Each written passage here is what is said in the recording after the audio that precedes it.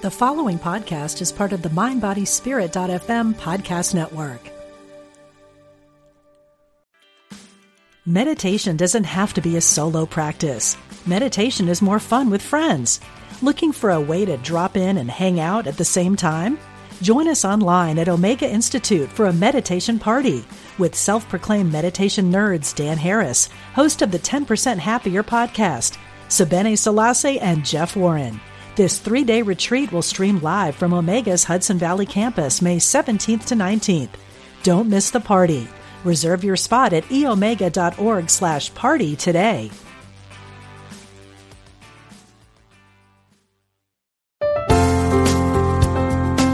Exploring our oneness with Spirit and each other.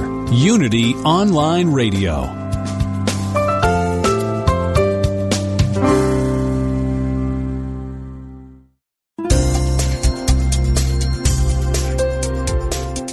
Thank you for tuning in for this Unity Partner Program.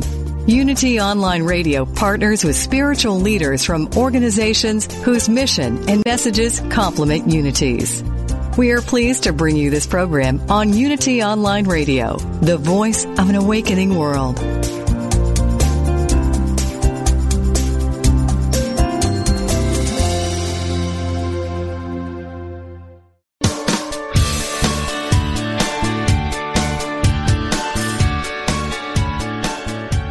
Welcome to Main Street Vegan with host Victoria Moran. Victoria is an author, inspirational speaker, and a certified holistic health counselor and vegan lifestyle coach. She's here to entertain, educate, and inspire you on your journey to look and feel amazing, eat extraordinary food, help animals, and create a physical body perfectly attuned to spiritual growth. Now, let's get this party started. Here is your host, Victoria Moran. Hey everybody, I love it when he says let's get the party started, and I feel like I'm actually having one, which is what's happening today because I do have our opening guest right here with me in beautiful uptown Harlem, New York City. After the break, I will be bringing on a guest from afar, Elise Desaulniers, who's the author of Cash Cow, is going to be joining us from Montreal. But right now, we are going to be talking soul food and really good food with Aaron and Brenda Beener. They are a son and mother team behind Seasoned Vegan, the first full-service vegan restaurant in Harlem. They make 100% vegan versions of classic dishes that appeal to strict vegans as well as omnivores passing by and the occasional celebrity passing by, I have heard. Welcome, Ms. Brenda and Aaron. Thank you. Yeah, glad to be here. Yeah. It's wonderful to have you. So, okay, you are a mother and son. Who started this vegan thing, mother or son? Mother. And how did it all start? It started about... Really? It was Dad. Yeah, to tell you the truth, yeah. It was really Dad. My father was the one who is pretty much the trailblazer for our family. He became vegan about 20 years ago. And then at that point, my mom was faced with the challenge of how to prepare strict vegan food that would appeal to my dad, but also that would appeal to myself and my younger sister taste-wise. I was about 10 at the time. My sister was 7. So that was the initial vegan challenge for my mom and for my household. Yeah. And had you always been interested in food? Yeah, pretty much. My mom was an excellent cook, and my dad was a chef back in the 30s or 40s in New Orleans. And so I grew up in a household with really good cooks. And so I was always interested in cooking. I wanted my mom to open her own restaurant back in the 60s and 70s, and she wasn't interested. So, yeah. Well, there you go. I'm so glad you were interested. Now, I want you to just help us understand the cuisine. So, Seasoned Vegan is Louisiana soul food, veganized, as I understand it. But just help us understand what's soul food before it gets to be vegan. Well, our version of soul food is a little different. Our version of soul food is a food that really is prepared from the soul and from the spirit. The traditional soul food, as we know it, consists of a lot of pork and I would say, more meat products than it does vegetables. So we're coming from a totally different angle. Ours is a soul food that it's from the soul. I love that. And to me, that is the real essence of being vegan anyway. Your heart starts to open in one way or another, and you just have to follow that. So when I think of soul food, and I've been in some of the other restaurants in Harlem before you guys opened up, there were just a lot of like heavy food, a lot of mac and cheese, a lot of, fried chicken and stuff. Not that I was eating that, listeners. But there were also vegetables, and there were lots of dark leafy greens that I think a lot of people leave out of their diet. Mm-hmm. So there's some good stuff, even in the conventional, wouldn't you say? Yeah, I mean, the whole essence of soul food is pretty much taking what you have available to you and trying to do your best with it, So there's a lot of good things that have come out of soul food. I know you're referring to probably like one of the main soul food standards, which is collard greens, which is really good, and it's so easy to make vegan. I mean, it is vegan unless you like de-veganize it, by adding like neck bones or pork products or whatever people add to collard greens. But yeah, there's all types of good strong starches and vegetables that are part of the soul food cuisine, like yams. There's a lot of good stuff that's out there. Well, what would you do if somebody was used to always having some kind of pork or something in the greens? I mean, my mom came from Mississippi, and she could not cook a green bean without sticking some bacon in it. So what do you do as a vegan to kind of give somebody who's used to that flavor a little bit of snap? Just seasonings. It's just a lot of my products that I prepare, a lot of my dishes that I prepare consist of about 32 seasonings, anywhere from 24 to 32, in order to get that flavor that I want. Wow. So if you flavor up your food and put the proper herbs and seasonings in it, you can capture that. Matter of fact, to me, I think it's even a better taste because you don't have that greasy essence that comes from when you're preparing it with meat products. Right. So your restaurant has been around, is it 2 years now? Yeah, we're still sophomores. So, we will enter our junior year on May 3rd. That is our anniversary. So we're looking forward to completing this second full year on May 3rd and starting our next new year. Three's the charm, they say, right? That is exciting. So if you're in New York or if you're coming to New York, by all means, check out Seasoned Vegan. You can find them online at seasonedvegan.com. They're Seasoned Vegan on Facebook and on Twitter. I'll put all that in the show notes at mainstreetvegan.net. The cool thing about Seasoned Vegan is, number one, you're going to find food there that you will not find anywhere else. So some of it is what you would expect at a soul food restaurant. The mac and cheese is fabulous. But there's also, I think, the best smoothie in New York City, the best green smoothie, mango, amazing, incredible brunch on Saturday and Sunday, superb pancakes. Oh, my gosh. We go there whenever Main Street Vegan Academy is in session. We always go for a weekend brunch, and they're really close to the number 2 or 3 express train in New York City. So be sure that you give them a visit. So why Harlem? Why did you choose to put Seasoned Vegan in what I've heard called the capital of Black America? That was pretty much an easy one for us, growing up and vegetarian and then experimenting with veganism over the years. We always were forced to go out of our neighborhood if we wanted to dine out. So we'd end up going to Jersey, or we'd have to go all the way down to West 4th Street. We'd go to, all over the place. But the point is we'd have to leave our neighborhood and go significantly far at first to get a vegan meal.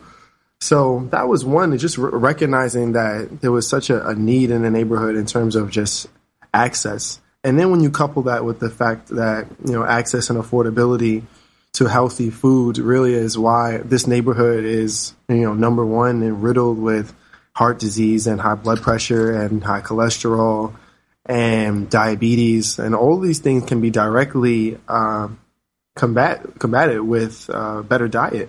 So our restaurant, has more of a mission associated with it as well. We wanted to be the beacon of healthy living and kind of just be a living example that, you can eat vegan food and it can also be delicious. You don't have to go super far out of your neighborhood, and it doesn't have to be something that feels really foreign. That's why we make the food you love veganized. We just take people's favorite dishes and make vegan versions so that we can be a smooth introduction to people who aren't familiar with the cuisine, and then we can be like a surprising twist for people who have been vegan for decades. Oh, that's wonderful. So how is it being in a family business? Do you get along better, or or is it harder when you're in business together? I think it's challenging, and challenging on my part, because as the parent and have always been the one to tell my children what needs to be done, to now be on the reverse end, and my son is now telling me what needs to be done. And being a parent who's been like that more like that disciplinarian type of parent, to now have to step back and say, okay, and really understand that what my son is saying, and the knowledge that he has, and being able to accept it and really bring it forward. Mm-hmm. So it's challenging, but then wonderful at the same time. Isn't that the best thing about having adult children? Yes, it is. You can look at them and it's like, oh my gosh, they are functioning in the world and doing amazing things, and I was part of that. Exactly. Oh, that's so cool. That's fun. I enjoy the fact that I can work with side by side with my mom. It's really cool, and it's fun, and it's also cool to have to like stand my ground and say, you know what, Mom, like you have to listen to me on this aspect because of whatever factors, And it's really cool to hear you admit that, actually. Yeah. But also, I really, really enjoy the moments where I can kind of step outside of what it is that we're doing and just observe my mom, in her zone, in the kitchen, like really doing cool things and presenting, this food to the community. And it makes me really proud to see her do that. So you're the business side, and your mom is the creative culinary side? Yeah, I do a lot of the front side, interacting with people, and then, payroll and all that stuff. Of course, I do that with my college brother and one of my best friends, Pascal. Can't talk about front of the house operations and business operations without mentioning him. But yeah, definitely my mom. She's a creative, mad scientist in the kitchen, who won't stop until the food is to her liking, and I take care of all the other stuff basically. So what about the restaurant business? I know a lot of people listen to this show who are vegan, and they want to do something in the vegan world, and anybody that loves food, restaurants the first idea, but it's a tough business. We always hear about how hard it is for a new restaurant to get off the ground and go forward. So how have you met some of those challenges? It's very hard, I would say, a new business and a restaurant business, because for one thing, the percentage of restaurants that fail is very high. So then you have, if you're looking to get a loan or something from a bank, they're very skeptical because of the fact that restaurants fail a lot more than regular businesses. It's a lot of hard work. When we first started, we were doing over 100 hours a week, like equally. And you have to really grind if you want it to work, and you have to be dedicated and focused. And you have to there's obstacles along the way, but you have to just knock those obstacles down and just keep moving, because the harder you work, the more successful your business would be.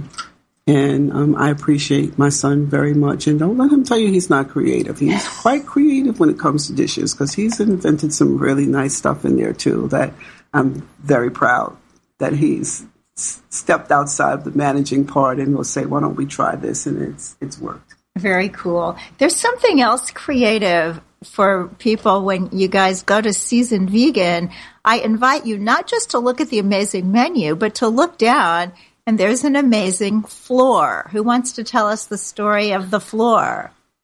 That's an interesting story. I actually, my mom, she came across the idea to lay penny tiles on the floor. It's just basically a whole bunch of pennies interlocking next to each other. And when she first told me, I thought it was a terrible idea. I guess I couldn't even picture it.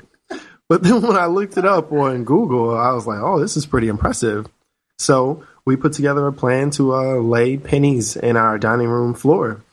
So when we found out, when we did some math, and it calculated about how many pennies we needed, it was like an astronomical amount.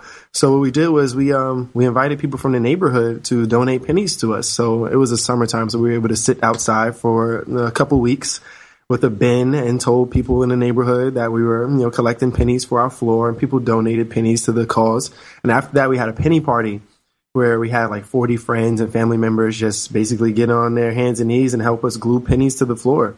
We did that for about 3 days, which was agonizing for the next couple weeks. But it's really awesome because it created like a really cool like community project. So now people, 2 years later come in and say, I've got pennies on the floor, so they joke about where their pennies might be, so it's really cool. And then, as we were finishing, we were on the floor for like 3, almost maybe 4 days. We kind of started to get more comfortable with it. So we started to spell out names and stuff towards the front of the restaurant. So there's like some secret designs and stuff if you look closely. Oh, that's so cool. Well, and as well as the penny floor, we also have a paper bag floor.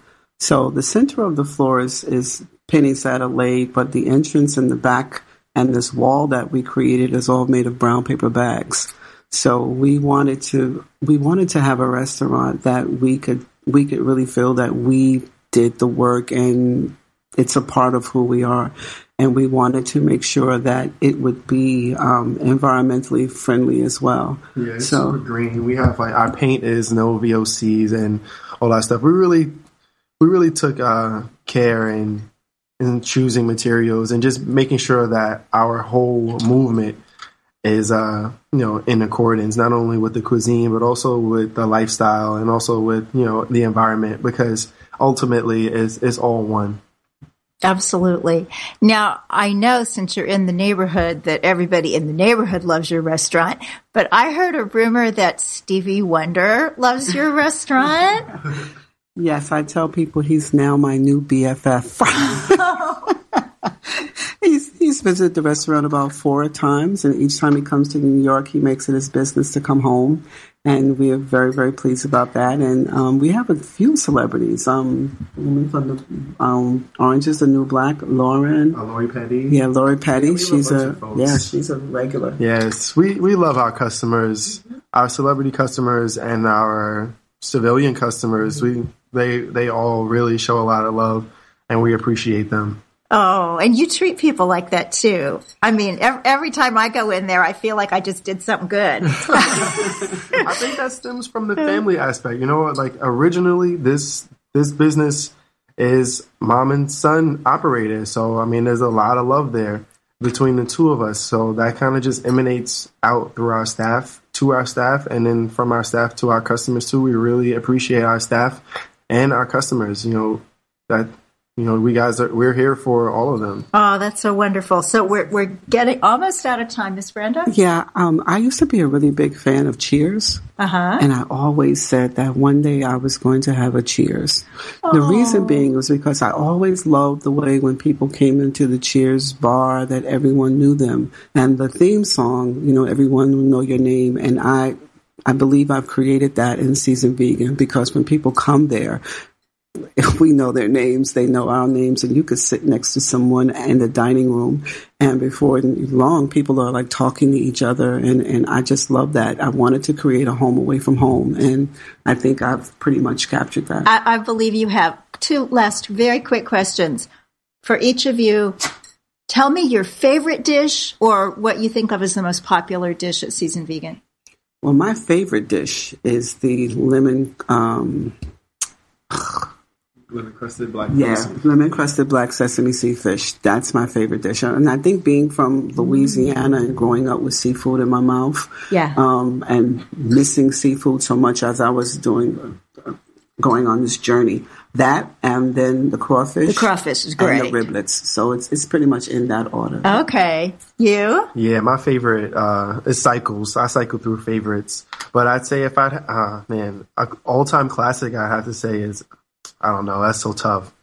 I really like the nuggets a lot. The nuggets are really good. And I'll say, too, that I have to give credit to the cookie as well, because growing up, I never liked cookies. I never liked chocolate or anything like that. But the cookies are so good that I like chocolate and cookies now. It's crazy. And they're salted. That's what makes them so interesting, that kind of surprising combination of the flavors. Yeah, that's all good stuff. So real quick, what's happening this year? What's coming up? Oh, we're super excited. We're still continuing to expand our beer and wine menu. We just got our beer and wine license in December. So we're putting together a really nice list of some locally sourced and vegan, kosher wines. So that's going to be good. We got like some whites, some reds, and all the good stuff. And just expanding our menus. We're going to be expanding our brunch menu in the near future. And as it gets warmer and as the demand grows, we're probably going to be debuting a late night menu as well. We're going to be extending our hours a little bit so that we can sidewalk seating. Yeah, and potentially some sidewalk seating. So we're working on a bunch of things. Oh, that's great. That's exciting. Well, thank you all so much. Thank you for what you're doing for veganism. Thank you for what you're doing for the neighborhood and for the celebrities and the civilians who are celebrities in the making. I think that you never know what some civilian is going to be next year. Thank you, Aaron and Brenda Beener, seasoned vegan. We definitely appreciate you. Oh, well, you guys got it going on. Everybody else, stay with us through the break. We're going to be back talking about dairy. Ooh, stay with us.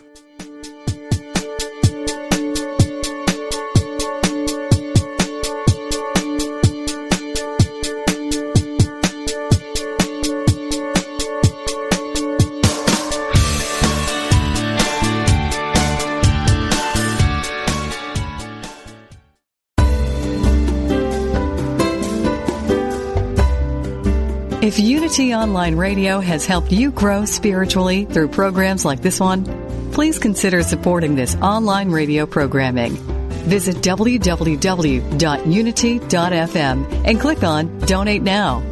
Thank you for helping us continue to serve as the voice of an awakening world.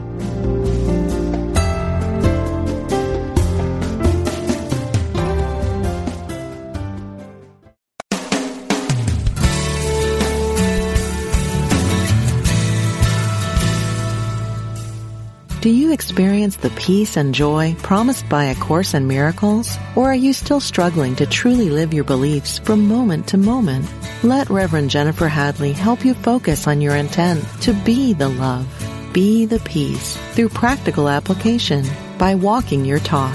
Experience the healing live every Tuesday at 10 a.m. Central on A Course in Miracles, Living the Love, Walking the Talk. Only on Unity Online Radio, the voice of an awakening world.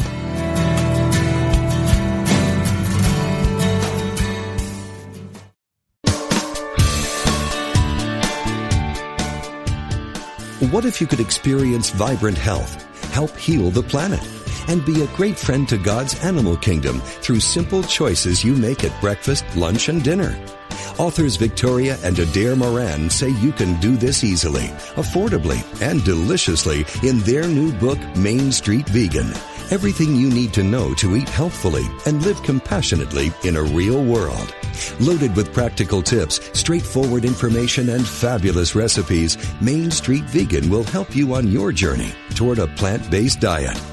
The perks include more energy, an easy way to keep your weight where you want it, feeling younger as you grow older, and maybe even a boost to your spiritual life. Purchase Main Street Vegan from BN.com, Amazon.com, or your favorite bookseller.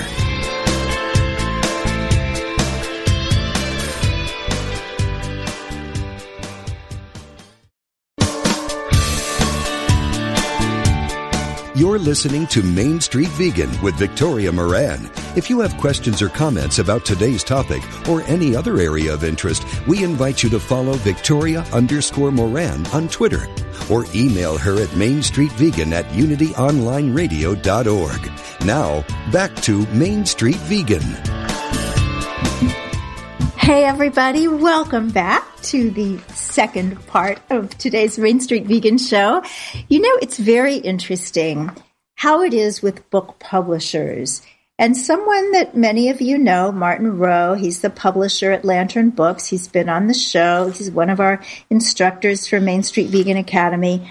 Lantern Books publishes many, many outstanding books on vegan topics, the environment, animal rights, human rights, all kinds of books. Martin has only one time asked me to look at a book to see if I would be interested in having this particular author on the show. That's how much this book means to him. And once I got it and read it, I thought, well, of course I want her on the show. This is an incredible look at the dairy industry. And I think in so many people's minds, that's really what it is to be a vegan. Well, what's a vegan? Well, a vegan is a vegetarian that doesn't drink milk. Well, basically, yeah.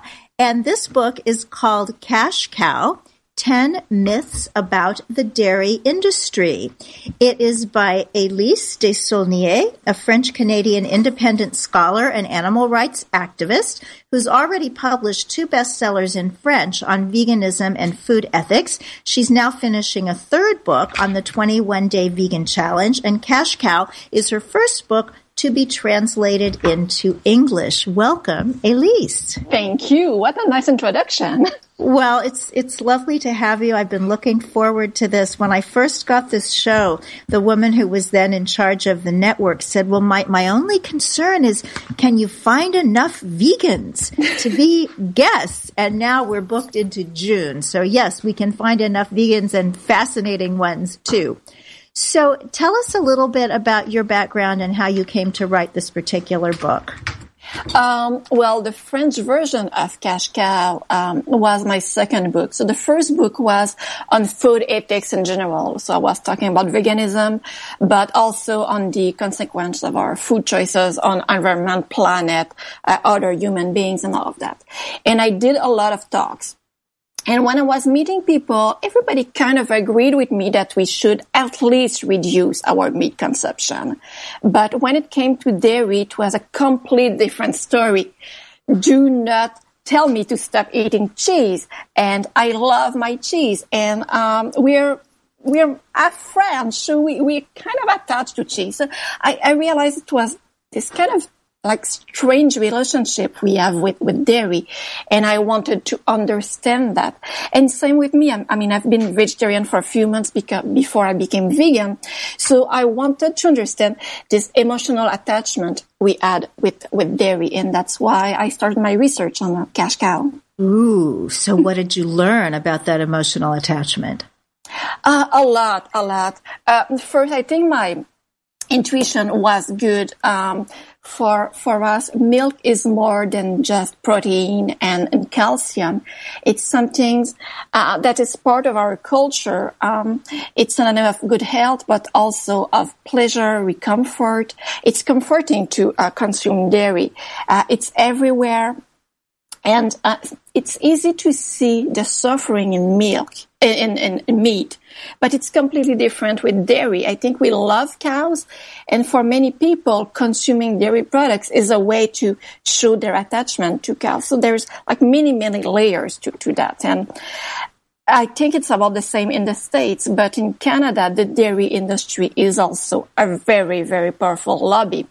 So you don't have that much advertising on pork or poultry, but you have advertising on dairy everywhere. So we came to think that it's normal, natural, and necessary to consume dairy even more than meat or fish, I think. Oh, I think so too. And I think there's this idea that because you start consuming it when you're such a small child, that it's just the way life is supposed to be. Of course. Yeah, it's the first thing you consume. So, yeah. I mean, yeah. And a little child can say, ooh, I don't want the meat. And the mom might say, well, okay, have a peanut butter sandwich, but I don't want the milk. It's like, well, you're going to drink it. It has a finish cachet. Your glass of milk if you want to have your dessert. I mean, which is also probably going to be dairy. Of course. Yes. So how did you first learn that milk had a darker side? It's a funny story. And I mean, I'm somebody who reads a lot and that is curious. And, like I had no idea the way milk was produced, and I feel pretty stupid about that. I was walking on the street with a friend. I was a vegetarian for a few months, and we started talking about like cheese. What's wrong with cheese, and why are those vegans so extremist? I mean, there's nothing wrong with cheese. And my friend told me, well, how do a cow produce milk? I said, well, it's natural. She produces milk. And she said, well, you're a woman? Yes. Do you produce milk? No. So, like, of course, she has to have a baby. And then, like, all of a sudden, it became all clear that it was, the veal industry was part of the dairy industry, and the cow didn't produce milk naturally, like juice from apple tree. So it was all of a sudden, like, I don't know, I was 34 or something, I realized that there was nothing natural with dairy. It was kind of a shock, I will admit. Well, it is a shock, and I think that this is a piece of basic biology that everybody is missing. Unless somebody actually grew up on a farm, we all go through school, we go to college, graduate school, blithely believing that there is one mammal on the planet that just makes milk all the time. Absolutely. And I try to ask kids, like, what do cows drink? And the answer, milk. So the industry got it really well. I mean, we all have this false story, these false beliefs that are really enriched in us, and it's amazing. Yes. Yeah, it is indeed. So tell us some of these myths. You've got 10. I don't know if we're going to get through all of them. Well, let's start with the first one, and that is milk is natural. Yes, well, behind that idea, it's that we've been drinking milk forever. It's part of our culture. And if you think about the human history, there was no way to get milk before animal domestication. And that happened only 10,000 years ago. Before that, there was no way to milk wild animals, of course. So being able to consume dairy became possible 10,000 years ago when we started to domesticate animals.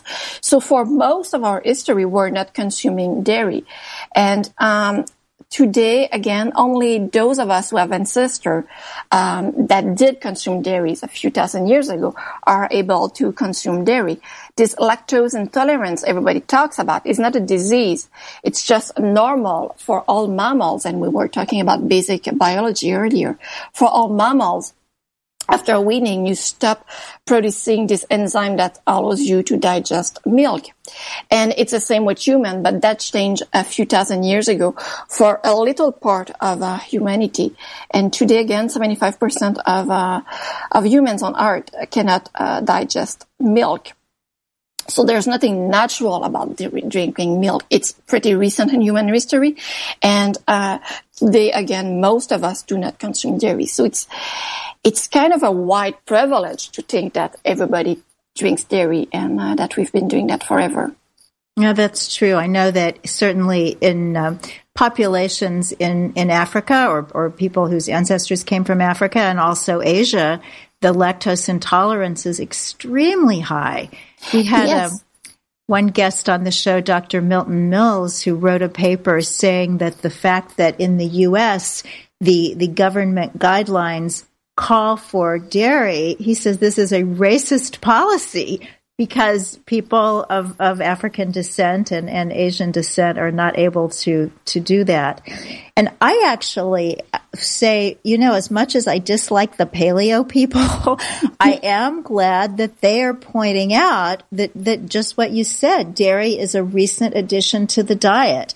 So as we get some ex-paleo people coming over to vegan, at least they got rid of the dairy before they got here. So, at least they have part of that story right. Part of the story right. Yep. So how about the bone thing? Gotta have milk for calcium. Yeah, well, you've seen the ads, you have a bone and it's white and the milk is white. So I've been thinking of my life that my bones were actually made of milk.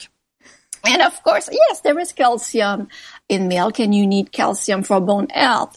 But like most vegans know, milk is not the only source of calcium, and it's not so well assimilated. So, what are the other animals taking to get their calcium? Where they're taking to just eating veggies. So, we all know that you get calcium in green leafy veggies like kale, this amazing kale, sesame seeds everywhere. So yeah, you get calcium everywhere, and milk is not the only source of calcium. Yeah. Now, a lot of vegans drink non-dairy milks, and there are tons of them these days, and most of them are actually fortified with calcium. Probably the most common and the most prevalent is soy milk, but a lot of people are afraid of soy milk. Did you find out anything about that in your research? Yeah, it's another false belief, that thing about soy milk. I mean, there's people with soy allergy, with allergy to soy, and I mean, that's a good reason to avoid soy. But all this story about soy hormones in soy, or consuming soy being linked to cancer, all that, it's all a false story. It all comes from the same source, the Western Foundation, who promotes animal products. So yes, our friends at the Weston Price Foundation. Yes. Oh, when I really want to grow my soul, I pray for the people at the Weston Price Foundation. Yes. So there's only one source, and I mean, all other vegan nutritionists, vegan doctors all agree that there is absolutely no problem with soy. With soy, it's actually really good for your health. It's a good source of protein. But if you don't need milk, you don't need to consume non-dairy milk neither. So unless you want to put something in your cereal, you don't need to have soy milk or almond milk or whatever milk in your fridge. But if you want to consume non-dairy milk and you like soy milk because it's a nice source of protein, go ahead. And there's absolutely no risk. And it's actually really good for your health. So I'm sad to see that story coming back every week in vegan forums. And vegans want to do the right thing, and they are scared. But it's so sad that they don't consume soy. It's a good protein. Yeah, that has been my experience as well. Now, I'm moving on down here to myth number 6, because I have heard this one. If cows were unhappy, they wouldn't produce milk. Well, that's something the industry tells us. And I've been working on fur lately. In Canada, as you know, it's really, really cold. We had minus 40 Celsius. I don't know how much it is in Fahrenheit last weekend, but it's really, really cold. And for the past few winters, people are wearing fur trims all over because they feel more Canadian that way. And fur industry tells us that minks wouldn't produce fur if they were not treated well. So it's the same. And the fur industry is even worse than the meat industry or the dairy industry. It's terrible. But yes, the dairy producer tells us that they love their cows, and if cows were not happy, they wouldn't produce milk. Well, I believe them. They love their cows, but cows do not produce milk because they're happy. They produce milk because we force them to do so. It's done through insemination, so there's no happy cows making love with happy boyfriends or anything. That doesn't happen. They are being inseminated, and we remove the calf from the mother a few days after he's born, so the mother gives our milk to the machine and not to our calf. So that's what happened, and there is no happiness at all in the story. And cows all suffer from mastitis, even if it's organic or whatever.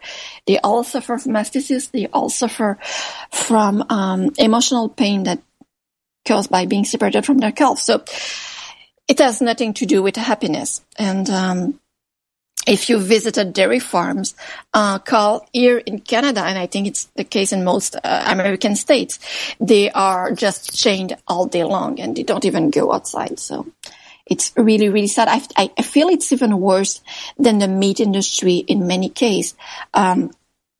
to produce beef, the animal stays outside for a few weeks and then is slaughtered. The cow will stay inside with her chain for 4 years before she gets slaughtered too. So it's a long pain. Oh, that's a very beautifully put, succinct phrase. It's a long pain. That's very powerful, Elise. Thank you so much for that. You know, Gary Francione once said that there was more suffering in a glass of milk than in a steak, and I kind of agree with him on that. There's a lot of suffering in ice cream and milk and cheese, more than steaks. Well, there is indeed, and I think that's why those beautiful people in England back in the 1940s were sitting around saying, wait a minute, we're vegetarian, and yet there wouldn't be a veal industry if there weren't a dairy industry, so maybe we need to take this further. Such a revolutionary thing at the time, and I guess for some people, going vegan is pretty revolutionary now. What is the situation with veal these days? I know that a lot of laws have passed in many countries around the world, so the hideous chained at the neck and given the anemic diet, not allowed to turn around in the veal crates, is not as prevalent as it once was. Do you know the status of veal? There has been improvement in the States. There was a scandal, I think, like 15 years ago, and there has been a few improvement in a few states on the way we raise veal. It's not the case in Canada. People think that Canada is a progressive country, and I think we are on some aspects. But in terms of animal laws protecting animals, and we are really, really behind. And for veal, it's awful. I mean, the worst you can imagine, we have it here.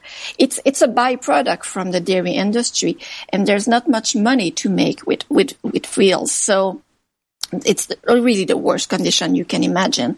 Mercy for Animals did a hidden camera thing a few years ago in Quebec, and like the worst thing you can imagine, they have it in camera. So yes, it's as bad as you can think. Oh, that's terrible.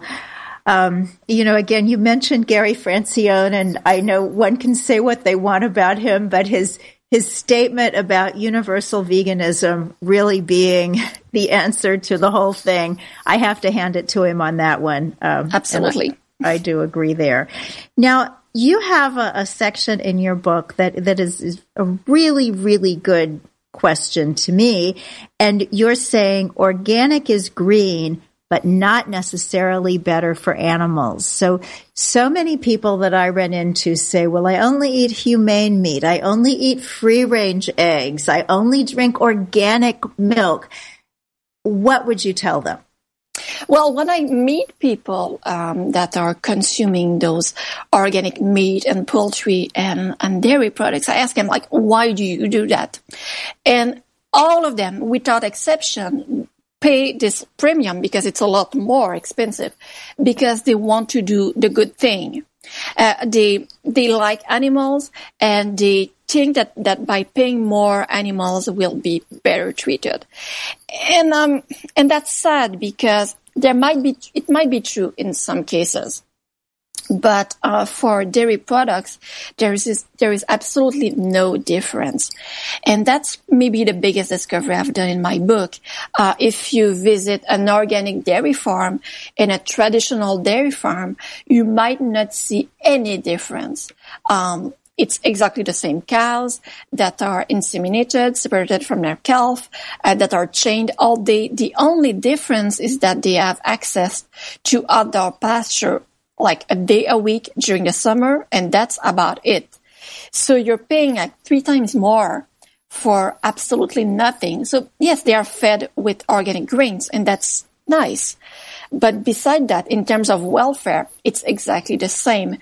And at the end of their life, after, I would say, 3 years, 4 years, when they could live 20 years, they are all sent to the same slaughterhouse and become the same hamburger meat. So there's really, really not much difference in their life. And that's really terrible.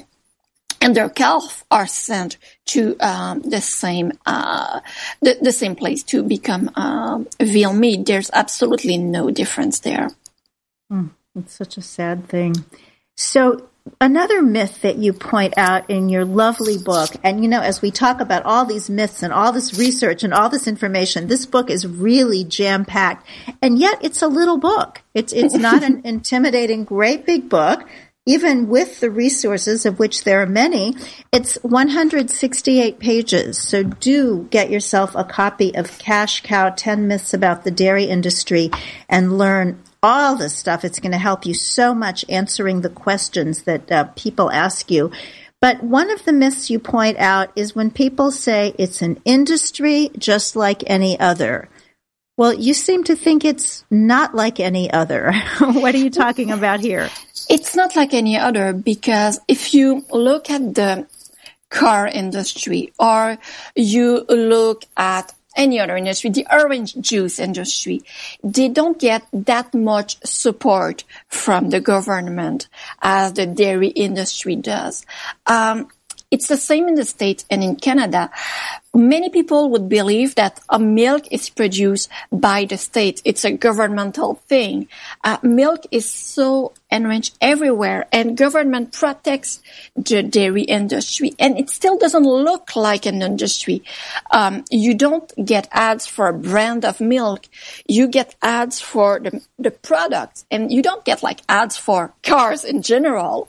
You get ads for Ford. Interesting. That's fascinating. Or you don't have ads for like traveling by train. You get ads from Amtrak or Via Rail in Canada, but you get ads from just the products. Just like it's something really, really good for the entire society, like any other advertising you would get on doing sports or recycling. Well, you have ads for dairy. So it's a different product. And why don't you have ads on vegetables? You don't. And that should be half of your plate. But there is no ads telling you should eat 8 portions of veggies every day. But you get those ads telling you should eat 2 or 3 portions of dairy every day, or 4 portions in some states. And so that's one thing. The other thing is like in Canada, the price of milk is controlled by the state. So it's such an important product that the state controls the price, so everybody can afford milk. And why not you doing that for cabbage? That is really, really good for your health, or kale, or whatever. But no, we only do that for milk. Oh. And we serve milk in schools. And that's recent. It started in the beginning of the 20th century. Why not serving cabbage in schools or broccoli in schools? No, it's only milk. That's fascinating. So yes, I think most people will believe that milks are produced by the state, and it's like water. You have to have it every day in order to be in good health. But it's just another product made for profit. Fascinating. Now, we may have already touched on it because we've talked about a lot of the myths that you bring up, but in all this research that you've done, and this is a very heavily researched book, what is the most surprising discovery that you made? There's a lot. Well, I wrote the book mainly for myself, but I think like the biggest discovery happened when I did the revision for the English version. So of course I didn't translate the book myself, and it's written in proper English, and not the kind of English I speak.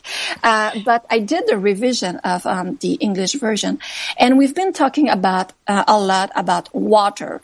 And in California, people worry about water shortage. And when I was in San Francisco last year, in cafes, they were not serving a glass of water with your cup of coffee. They were asking, well, if you really need a glass of water, please ask, because we're saving water. And that's great. I mean, let's save water. But still they were serving lattes with cow's milk.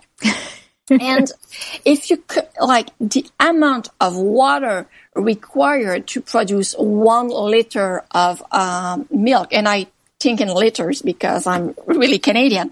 So you would need 1,000 liters of water just to produce 1 liter of cow's milk. That's a lot.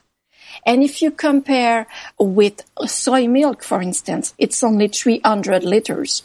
So it's still a lot of water, but you have 3 times more water in a gallon of cow's milk than in a gallon of non-dairy milk. So yes, you can remove the glass of water from the tables if you want, but why not simply switching from cow's milk to soy milk? And it's a shame that we often have to pay an extra to get soy milk in our cafes, where you should pay an extra to have cow's milk, because this is the milk that has a huge environmental impact. Brilliant. Well, maybe you'll be running for office up there in Quebec one of those days.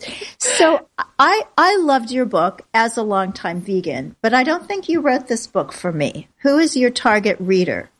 Well, I think people that enjoy the book are people that are just starting to wondering what is the truth behind the milk, or that are becoming vegetarian slowly but don't know. So I think it's a helpful book in transitioning.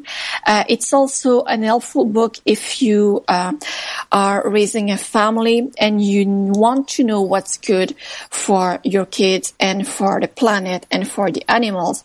So I think it's an easy book. It's easy to understand. You don't need to be convinced or to spend 2 weeks to read it. You can read it on chapters. You can skip parts. It's not important. So for beginners, I think it's a great tool.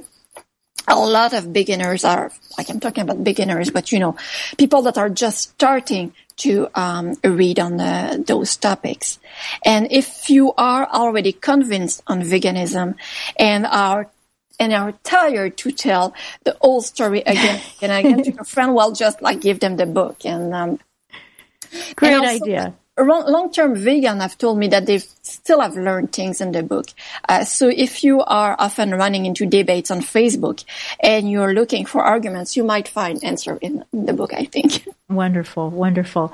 So let's just shift a bit in our last 5 minutes to what is going on up there in Montreal. I know that you're one of the organizers of the Montreal Vegan Festival, and I know you've got some amazing restaurants up there, so fill us in. Yes, well, I became vegan in 2007, 2008, and at that time there was only one vegan restaurant in Montreal, and that was about it. And for the past 7-8 years, it's crazy. There's a new restaurant opening every month. We had the first vegan festival 2 years ago, and we were expecting maybe 2,000 people. Montreal is a very small city. We're only 3 million. So we said maybe 2,000 people will be great. 5,000 showed up. Ooh. So of course it was jam-packed. Following year, we said, well, if we get 5,000 again, maybe 6,000, it will be great. We were 10,000. Whoa. So the venue had to call the police and the firefighters because it was too big.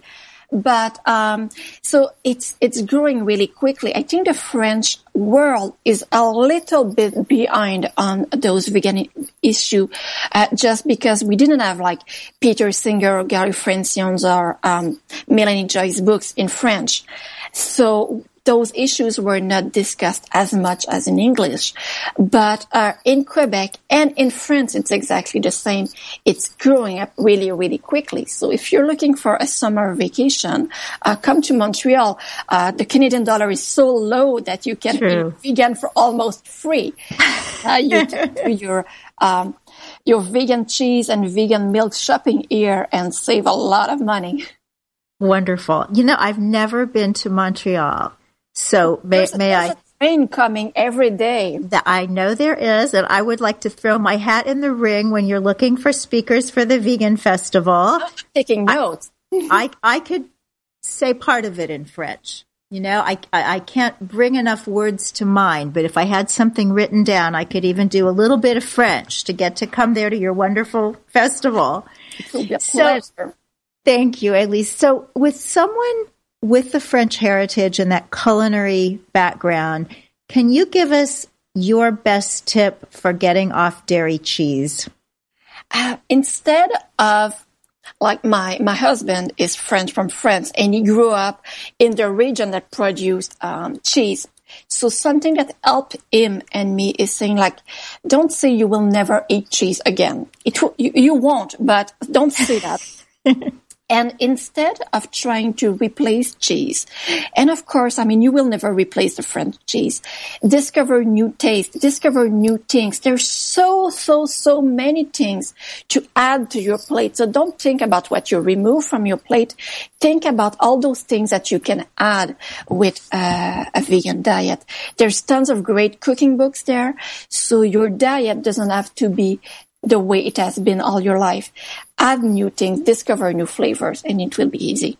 Oh, this is wonderful. Elise, you're absolutely charming. I'm so happy that we had this time together. Thanks, Martin Rowe.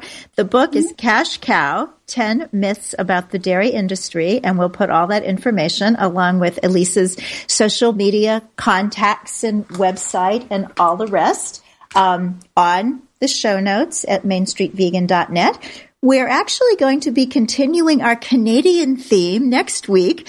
We're going to have Lisa Pittman of DIY Vegan and also the wonderful photographer Joanne MacArthur. You saw the film about her, Ghosts in Our Machine, and so they'll be joining us next week. This week on the Main Street Vegan blog, you can read something about forming a community and having vegans in your corner. So check that out, mainstreetvegan.net/blog. You can also go to mainstreetvegan.net and get the show notes. Just click on podcast and it'll pop up there saying show notes, and then you can find out how to find out more about Elise and her work, and also about Season Vegan and what Brenda and Aaron are doing up here in Harlem. Thanks, everybody, for listening. Thanks to Unity Online Radio for being our gracious hosts. And to everybody listening, God bless you. Eat your veggies. Thank you for listening to Main Street Vegan. Join us every Wednesday at 2 p.m. Central Time as Victoria Moran entertains, educates, and inspires you on your vegan journey. This program is sponsored by Main Street Vegan. To learn more about Victoria or to explore training with Main Street Vegan Academy as a vegan lifestyle coach, go to www.mainstreetvegan.net. That's www.mainstreetvegan.net.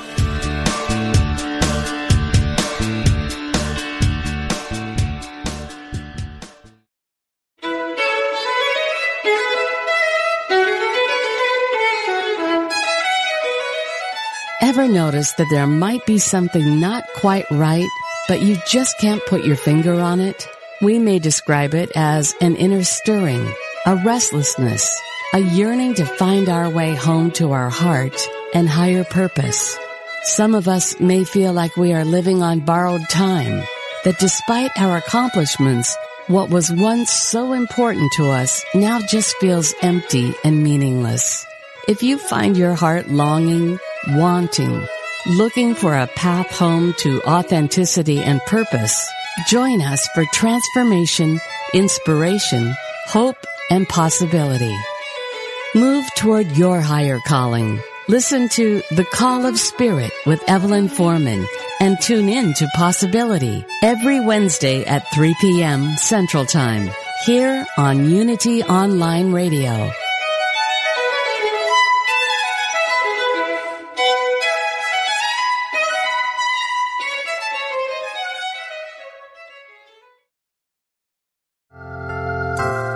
The more we learn about life, the more we realize life never stands still.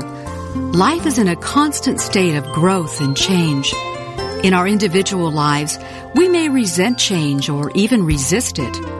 We often forget that our resistance doesn't stop life from changing. Our resistance keeps us locked into a negative mindset and blocks our acceptance and enjoyment of life's constant diversity and variety.